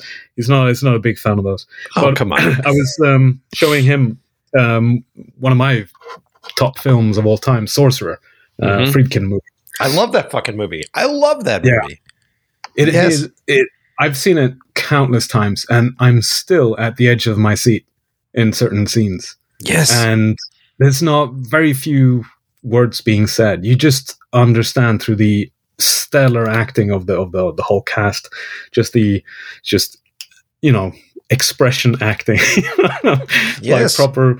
And the editing and the cinematography, everything plays into it. And Rififi, the French bank robber movie. Have you seen it? Yes, long time ago. It has a segment. I don't think I'm exaggerating if I'm saying it's like 15 or 20 minutes long when they're performing the heist. Mm-hmm. Not a single word is being said. Nothing. They're in dead silence doing their work, and it is nail-bitingly exciting. And you don't need that much else. And some of the best stuff that you see in films, they lack that exposition. You don't need all of that. It's things happening, and it's grabbing your attention just by casting a spell on you with just a. Dude, 100%. I just had a script sent to me that has like one line of dialogue, and it's the last shot of the movie, and I'm like, this movie's fucking great. Oh wow, yeah. Like it's the. I always joke about this when my writing partner Will Simmons and he writes my feature stuff. We always roll our eyes about horror. I love horror, but one of the hardest parts about selling horror and having to deal with studio people is that everybody wants explanations for everything. So they want to know like the origins and where's this creature come from, and is there some sort of deity or is there some sort of demon that actually exists that we can tie this creature to that people already understand? And I'm like, that's not fucking terrifying. I said, all right, look, we're all sitting in a restaurant and all of a sudden a fucking 8-foot fucking werewolf bursts through the door, starts tearing people's heads off. You and I jump over the counter, grab whatever weapon we have. And in that moment, I don't turn to you and go, hey, do you think this demon's from like ancient fucking Europe? I think that's a fucking lichen out there. You know what I mean? Like that doesn't happen. Yeah. That's not what's scary. What's scary is how you're processing fear. And what is heroic is how you're standing up against fear and what you're doing for that. And you can tell by how a character responds to something intense physically who they are more than what they say. And so why the fuck are we so hyper-focused? It's dialogue is the fucking jimmies on a cupcake. All right. It's the top layer. And when done well, Tarantino crushes it. When done well, it is pure bliss. But most dialogue is fucking trash. And it lays upon the director and the actors to try to rescue this fucking dribble that's on the page. And as you're going through trying to get that performance out, maybe you get it on set, maybe you don't. I don't know how many times I've had an actor turn to me and go, this is not how I would say this shit. And I go, okay, throw it out. Or when you get into the edit room and you're starting to cut the scene, you're like, cut out all that fucking bullshit. Like there's I think a lot of folks don't realize that you have to write dialogue and you have to write stuff on scripts to get people excited about a movie, to get people interested in a movie, because it's just words on a page. There's no visual appendage with it. And as soon as you get into making a film, you throw all that shit out because you're making a movie. It's a visual medium, you know? Yeah. And that's one of those things that I resonate really well with certain films when they don't necessarily follow, proper logic. I'm really fascinated by movies that are run on dream logic. Yes. I think they can be absolutely captivating. Yes. Like some of Dario Argento's best movies they're not logical. No, of course. I mean, some of them, they lie to you. But he sort of flips it around. Things that he has shown you, all of a sudden goes, no, that didn't happen.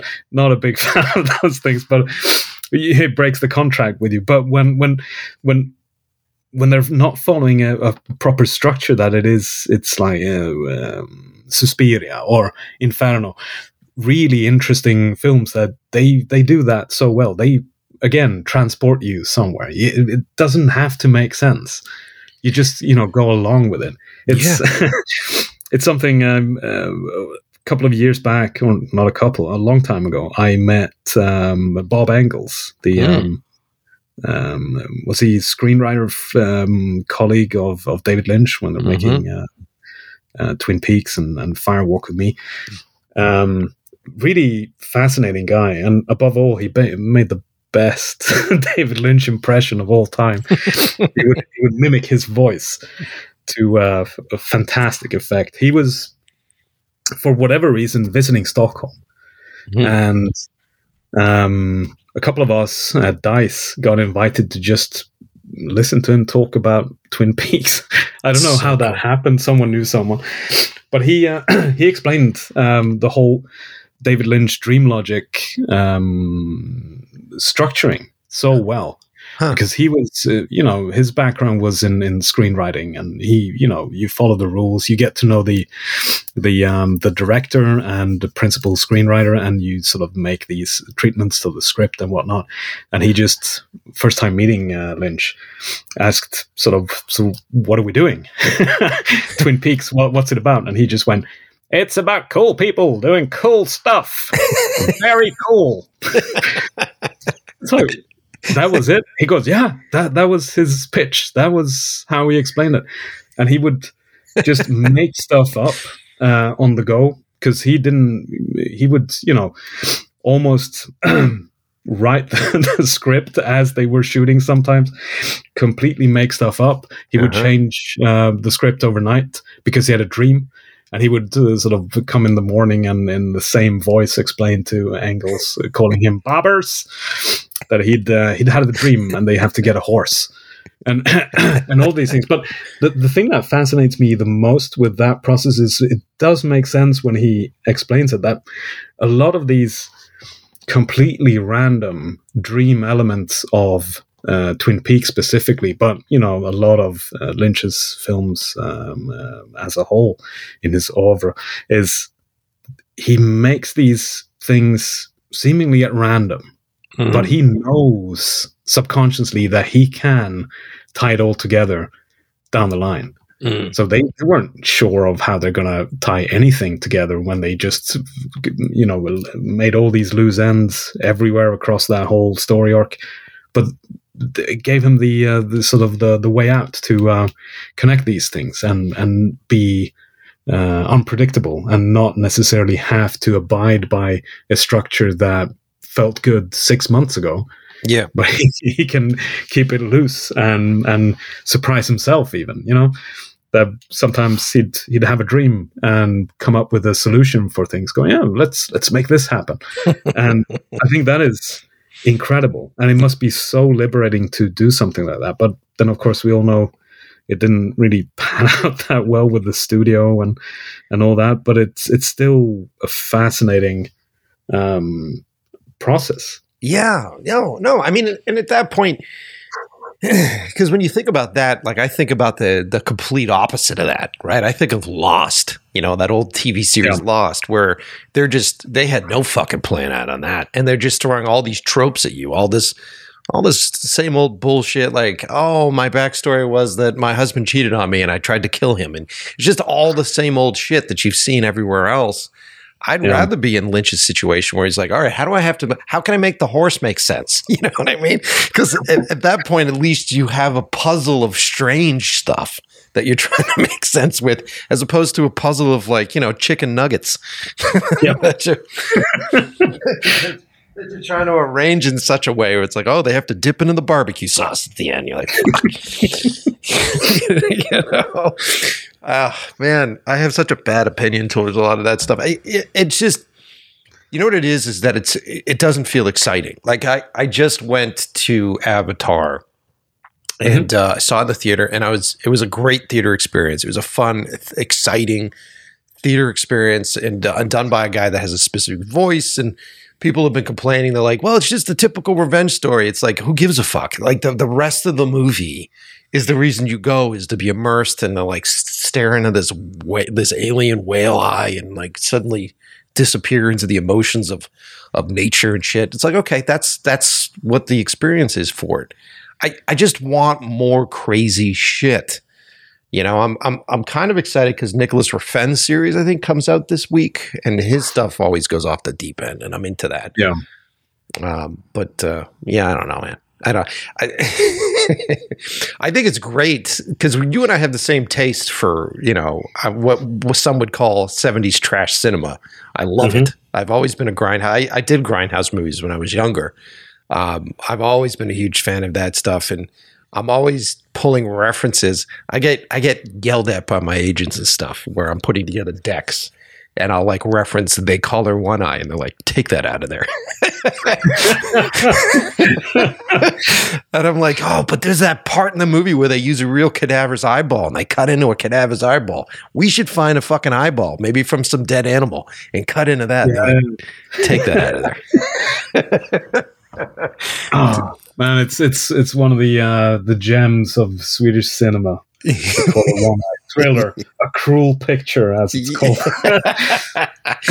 Yeah, man. I went to a film festival in the 90s, and the director of the film, we had growing up, I'm not from Stockholm. I live in Stockholm, and I've been here since late 90s. Okay. But I grew up way up north, above the Arctic Circle, where it's perpetual darkness. Oh wow! During winter and perpetual sunlight during summer. Wow! You've heard the stories like in those very northern parts of Canada, more or less, or Alaska maybe. Uh-huh. But we had a wonderful film festival that's still ongoing. So some of my best cinema experiences were as a teenager going, just buying planning out my. We had two movie theaters that were running these movies back to back, and you'd plan out your your entire week of, or was it 4 days or something? That you'd plan it out and go see every film that wasn't running at the same time, and see amazing stuff like True Romance. Was the first time I saw it. It was at a film festival. The Dark Half, oddly enough, was the first showing of The Dark Half in Europe. It was a work print for whatever reason, still had the time code on it. It's weird. That's cool. That's very cool. But it's odd.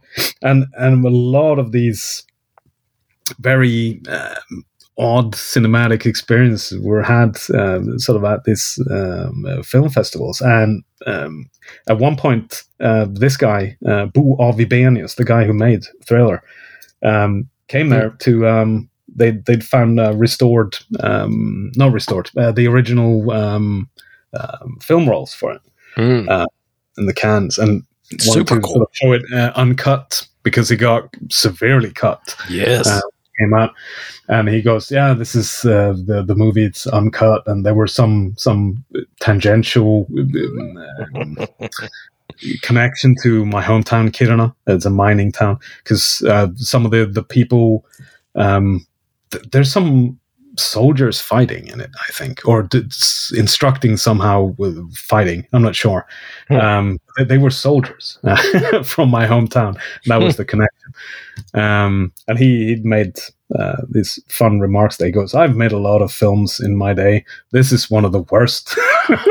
And it seems, it's the one people remember, the one people like. I was the first one to do this super ultra rapid slow motion thing movie and whatnot, and he presented it, and as the movie was finished, he was just exclaimed, going, "Oh my god, it was awful." We hadn't seen it in years. But yeah, that's one of the is it Tarantino? Yes, it's one of his favorite films. Yeah, he loved it, and it's very much like it's like the raw form of Sam Peckinpah. Is what I would say. Is really what it is. It's just that has to be his prime inspiration. Yeah, it's the rawest form of that. The most cynical of Peckinpah. Yeah. I love those movies, man. I can see why a lot of folks. I mean, once again, they're not trying to appeal to everybody. You go back and you look at a lot of those really intense horror movies from the 70s, like Let the Right One In. It was Last House on the Left, and or I Spit on Your Grave. You go back and it's like these are horrible movies about visceral situations that I get it. They're not built for everybody, and you're not going to walk out of there feeling, fucking great about your life. But there's so much great stuff, especially as a storyteller. There's so much great stuff that I pull from every film. And it doesn't matter if it's a piece of shit or if it's the most inspiring thing. Like I end up getting more excited when I find great stuff from B movies that I will use for my films than if I'm like, watching a P.T. Anderson movie and everybody's like, that part in There Will Be Blood. It's like, yeah, everybody's fucking seen that. I don't want to do that. Like, but you go back and you watch like Sonny Chiba, like Street Fighter, and like the X-ray punching of the skull, and like, that's the best. Yeah, dude. Yeah, dude. It's stuff that you sort of. I think there's an immense value in building something that I call my sort of reference library. It's a mental reference library of just watching films, listening to music, reading books and whatnot, and just logging it in there. And all these things happening. You don't necessarily need to know exactly where it was coming from or how it ended up sort of lodged in your memory, but a lot of these shock value films or B movies that have the intent to just be shocking in their own right can sometimes completely, strike gold. Yes. It's Again, it's apologize for more David Lynch reference. I do love David Lynch. This is not why I'm referencing it, but I was thinking through the lesser known films of Mario Bava, one of my favorite filmmakers. I started unearthing a lot of his films that were pretty hard to come by until Arrow. Or these companies started getting restoring them in their original uncut version. And I saw Kill Baby Kill for the first time, I think, I don't know, 5 years ago, 6 years maybe. Yeah. It was fairly recent. It's one of the films of his that I hadn't seen before. And towards the end of it, it's incredible that I didn't know. And it wasn't clearly explained by anyone. I didn't even know it was the whole Black Lodge curtain running, Cooper chasing himself in Twin Peaks is lifted straight from the final parts of Kill Baby Kill. No kidding. Even the angles, he just replicated them shot by shot of him running through the same room, catching up to himself. As he's running, and David Lynch is not a fool. I don't think he meant to sort of make that and claim that he invented it, because it's clearly like a reference and an homage. A lot of his cinematography is clearly inspired by Mario Bava, especially Black Sunday, Blood and Black Lace, and that. Black Sabbath. The gel lighting and really adventurous camera angles and placing the camera inside a bookshelf and all these things. You can tell it's an homage from to a master, but it was staggering. And a lot of people have been they aren't necessarily really that into Mario Bava. I think everyone should be. He's one of the greatest filmmakers. But when I showed this to people, my friends at work, friends who are into film and whatnot, they almost, stand up from sitting like, holy, you didn't expect this. This is a fairly, slow-moving, gothic ghost story, more or less, with that creepy kid with the ball that Fellini also lifted wholesale for his Toby Dammit. He just lifted it completely, almost the same actor. It's the kid with the ball. But when they come to that scene with him chasing, people go, their minds are blown. Yeah. When was this movie from? Going, it's back in the 60s. It's amazing. I think a lot of people just don't realize, and that's what I mean when I watch movies for different things, and there are so many things that subconsciously I'm lifting. And it could be, I can reference, just talking about Sonny Chiba's Street Fighter again. It's a great series, but there's this thing that he does when he starts to fight where he's wearing tight pants. It's almost like he was the original hipster. He's wearing tight pants that he pulls up tight around his crotch, and he gets down real low, and he has like this sort of bowing leg thing, this bowing sort of crotch thing that I've seen in action panels of comics, because you can draw those lines because you don't have to really be concerned about anatomy when you're doing that kind of stuff. And I fucking love that. And that sticks out violently to me. And then when we were talking prior, you made a good point where with a lot of these like low budget, fly by the seat of your pants, we can't do multiple takes, I got to use what I shot, indies or grindhouse movies, they have like these really natural accidents that happen. And one that sticks out to me, and I use this as a reference consistently whenever I want to do car stuff, is there's a moment in Road Warrior, and I think it's in the beginning of Road Warrior, where Max is running from the guy on the bike, and he hits that truck. He gets to the point, I think this is the sequence. He finds the truck that's been tipped over and there's gas, and he hits the brakes on his Interceptor, And there's a low angle on the street level where the back tire of that car just goes and it juts. And that to me adds such an energy to that sequence that is missing from every fucking Fast and Furious movie.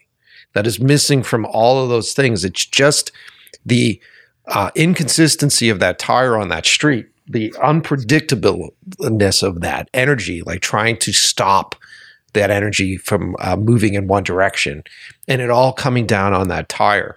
And I thought in his recent one in Fury Road, once again with the tires, they did something really specific with the Interceptor in the first shot that it took me a while to fucking wrap my head around, because I fetishized that car. That car is so amazing to me.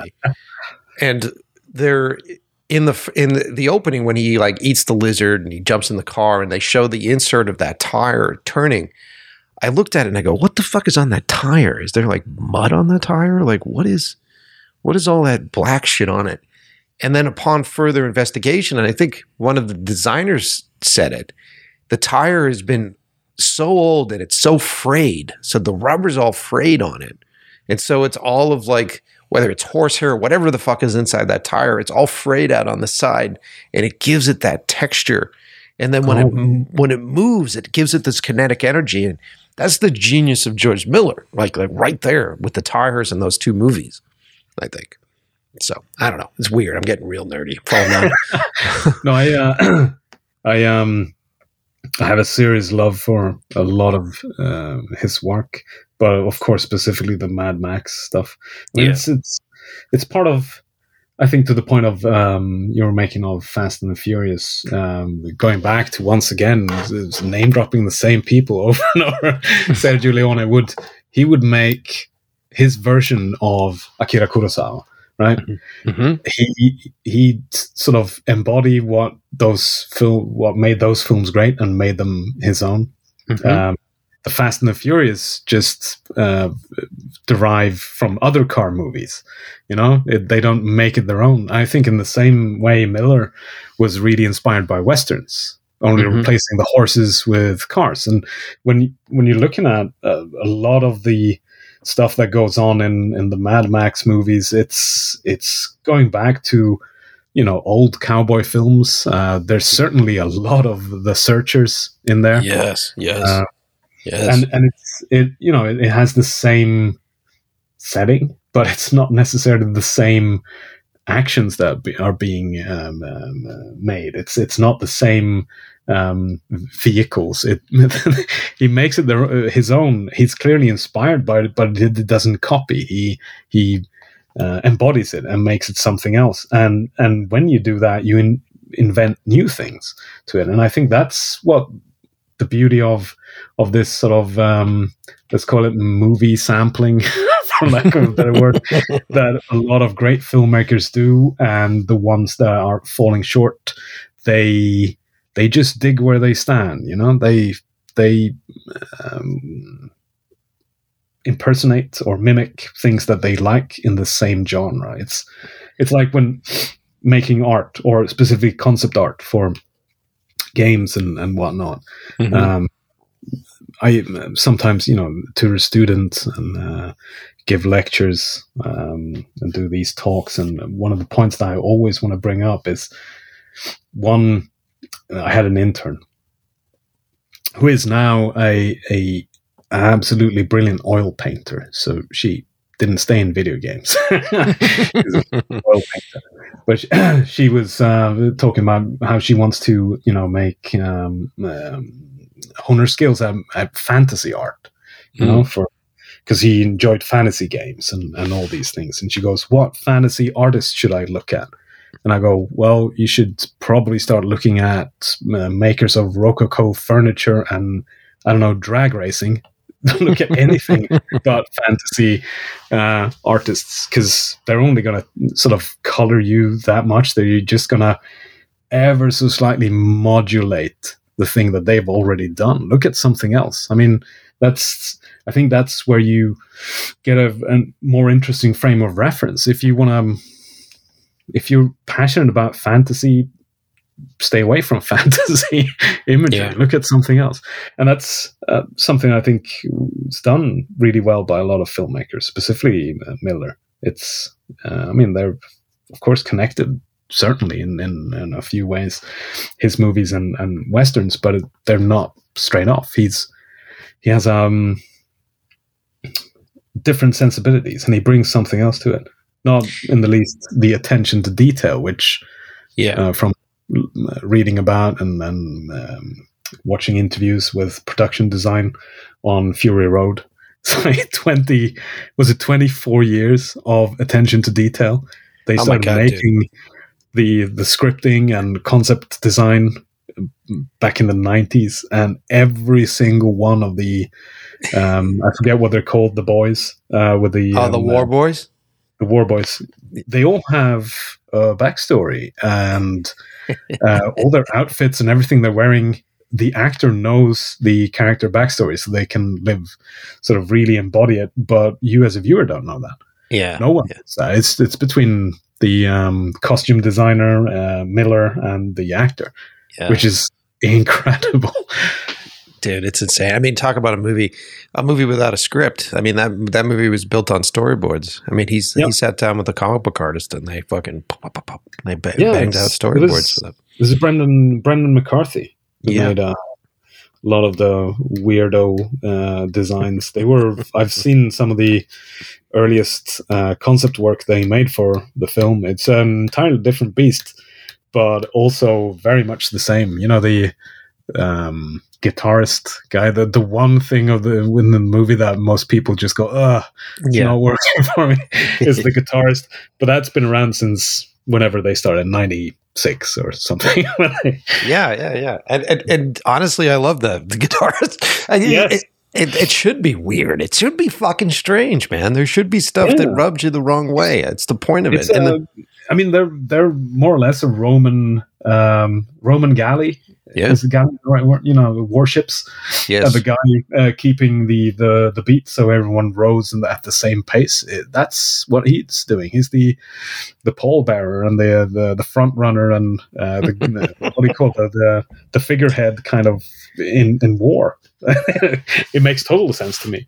Yeah, man. I love it, dude.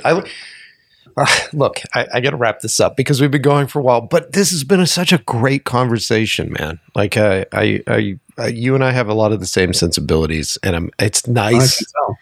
It's nice. I mean, dude, I could tell when I read your book. When I read the book, I'm like, oh, I'm going to get along with this guy. Yeah, man, this has been wonderful. This has been absolutely wonderful, and I'm very happy to have been able to chat with you and to get to know you. And likewise. Yeah, man. And anybody listening to the show, if you can find that Kali book hardcover, you should find it because it's pretty epic. I mean, it will inspire you. You want to talk about lifting? You'll be lifting from that book. There's a lot of really great stuff in there, man. Thank you so much for being on the show, Robert. Thanks for having me. It was a pleasure.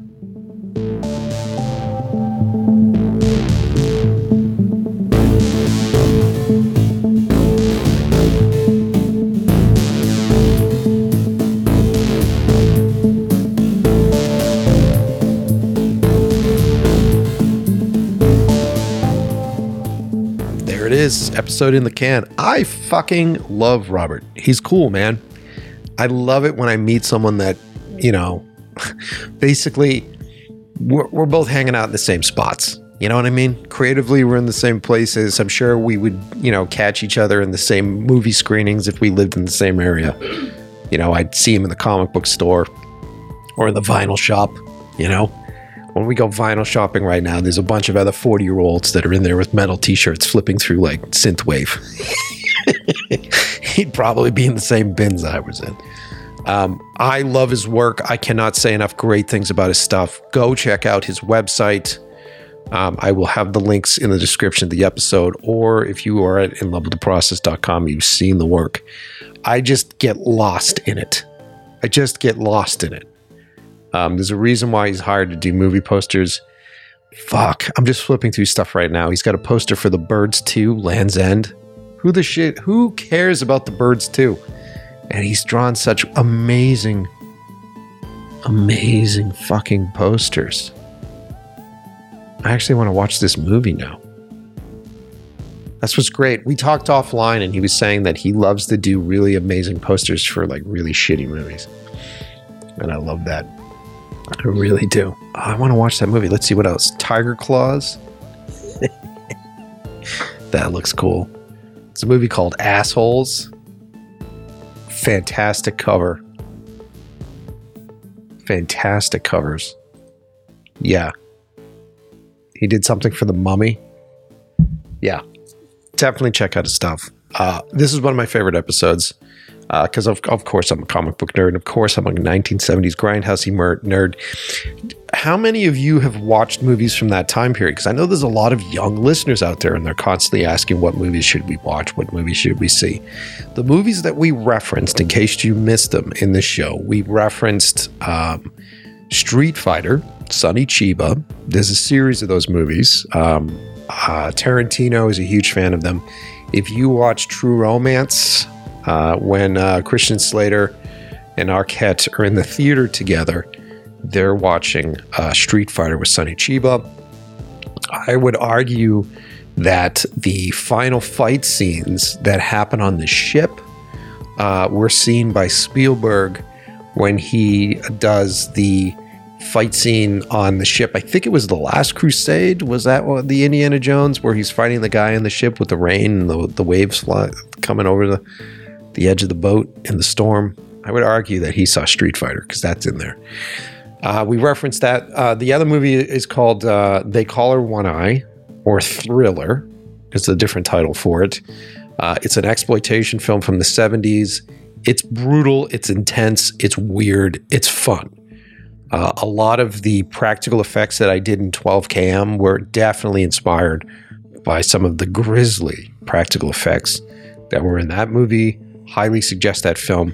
I also referenced the other movies from that time period that gave me very sort of sickening, visceral reactions to domestic violence and to rape and so all that other stuff from the 70s. Very exploitive. I keep going to say Let the Right One In. No, that's not it. It's Last House on the Left. And then I Spit on Your Grave. Fuck, that movie's brutal. They did some remakes of that movie. Not as good. The original's brutal. Definitely watch those. And then we talked about Once Upon a Time in the West, the old Sergio Leone movies. Definitely check those out. If you haven't seen those, they're epic. And Robert says it best, where it was the Italian Western director essentially doing his best version of Kurosawa. So if you go back and watch any Kurosawa movies, highly suggest you get your hands on a Criterion Channel subscription, because a lot of this stuff you can find on Criterion. If you can't find it on Criterion, Arrow DVD. I think Arrow might even have a channel. For sure, I think they do. And you could find a lot of the stuff on there as well. But dig deep. And, you know, when you sit down to watch a 70s grindhouse or like an ultra exploitation film, just know that you're not getting the normal sort of cheeseburger shit that you're used to. Know that some of the stuff may feel cheesy. Some of the dialogue may feel outdated. Some of the stuff that people are talking about may be outdated. That's not why you're watching it. You're watching it for mood. You're watching it for tone. You're watching it for technique. You're watching it to get lost in that stuff. If you guys want more from me, let me know. Do you guys want me to do a whole episode on exploitation films? We can. I'll try to find an expert on that. Bring someone on. Just let me know. Write me a message on either In Love with the Process Pod on Instagram, because you'll probably get through to me there. Or you can try to reach me at Mike Pesci on Instagram and make your way through the fucking 12KM DM nightmare that I'm dealing with. All right. That's it, man. That's the end of the show. Thank you, everybody, for listening. Hope you guys enjoy, and strap yourselves in for a brand new epic season of In Love with the Process. This is your last chance.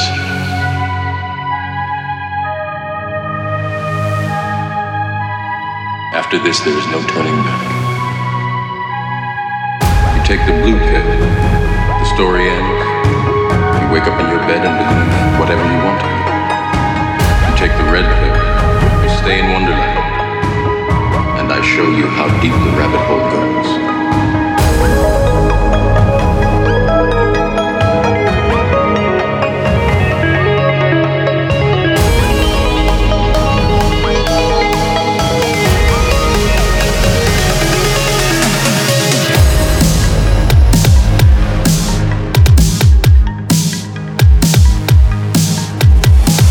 What is real? How do you define real? If you're talking about what you can feel, smell, what you can taste and see, then real is simply electrical signals interpreted by your brain. What is the Matrix? The Matrix is a computer-generated dream, built to keep us under control, in order to change human being into this. Welcome to the real world.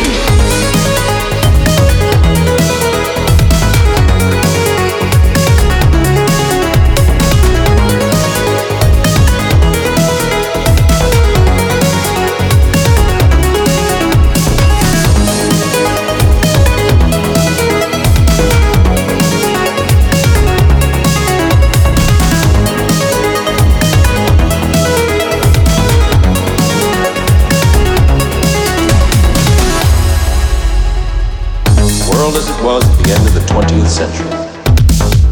It exists now only as part of a neural interactive simulation that we call the Matrix. You've been living in a dream world here.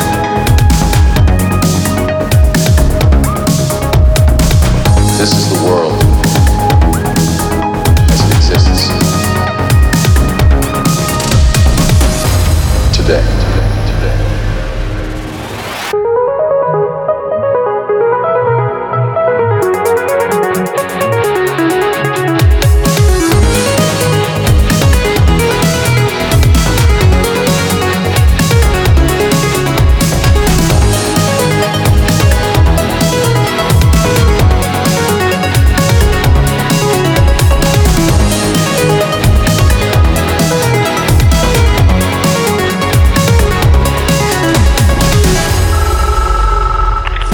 I know you're out there.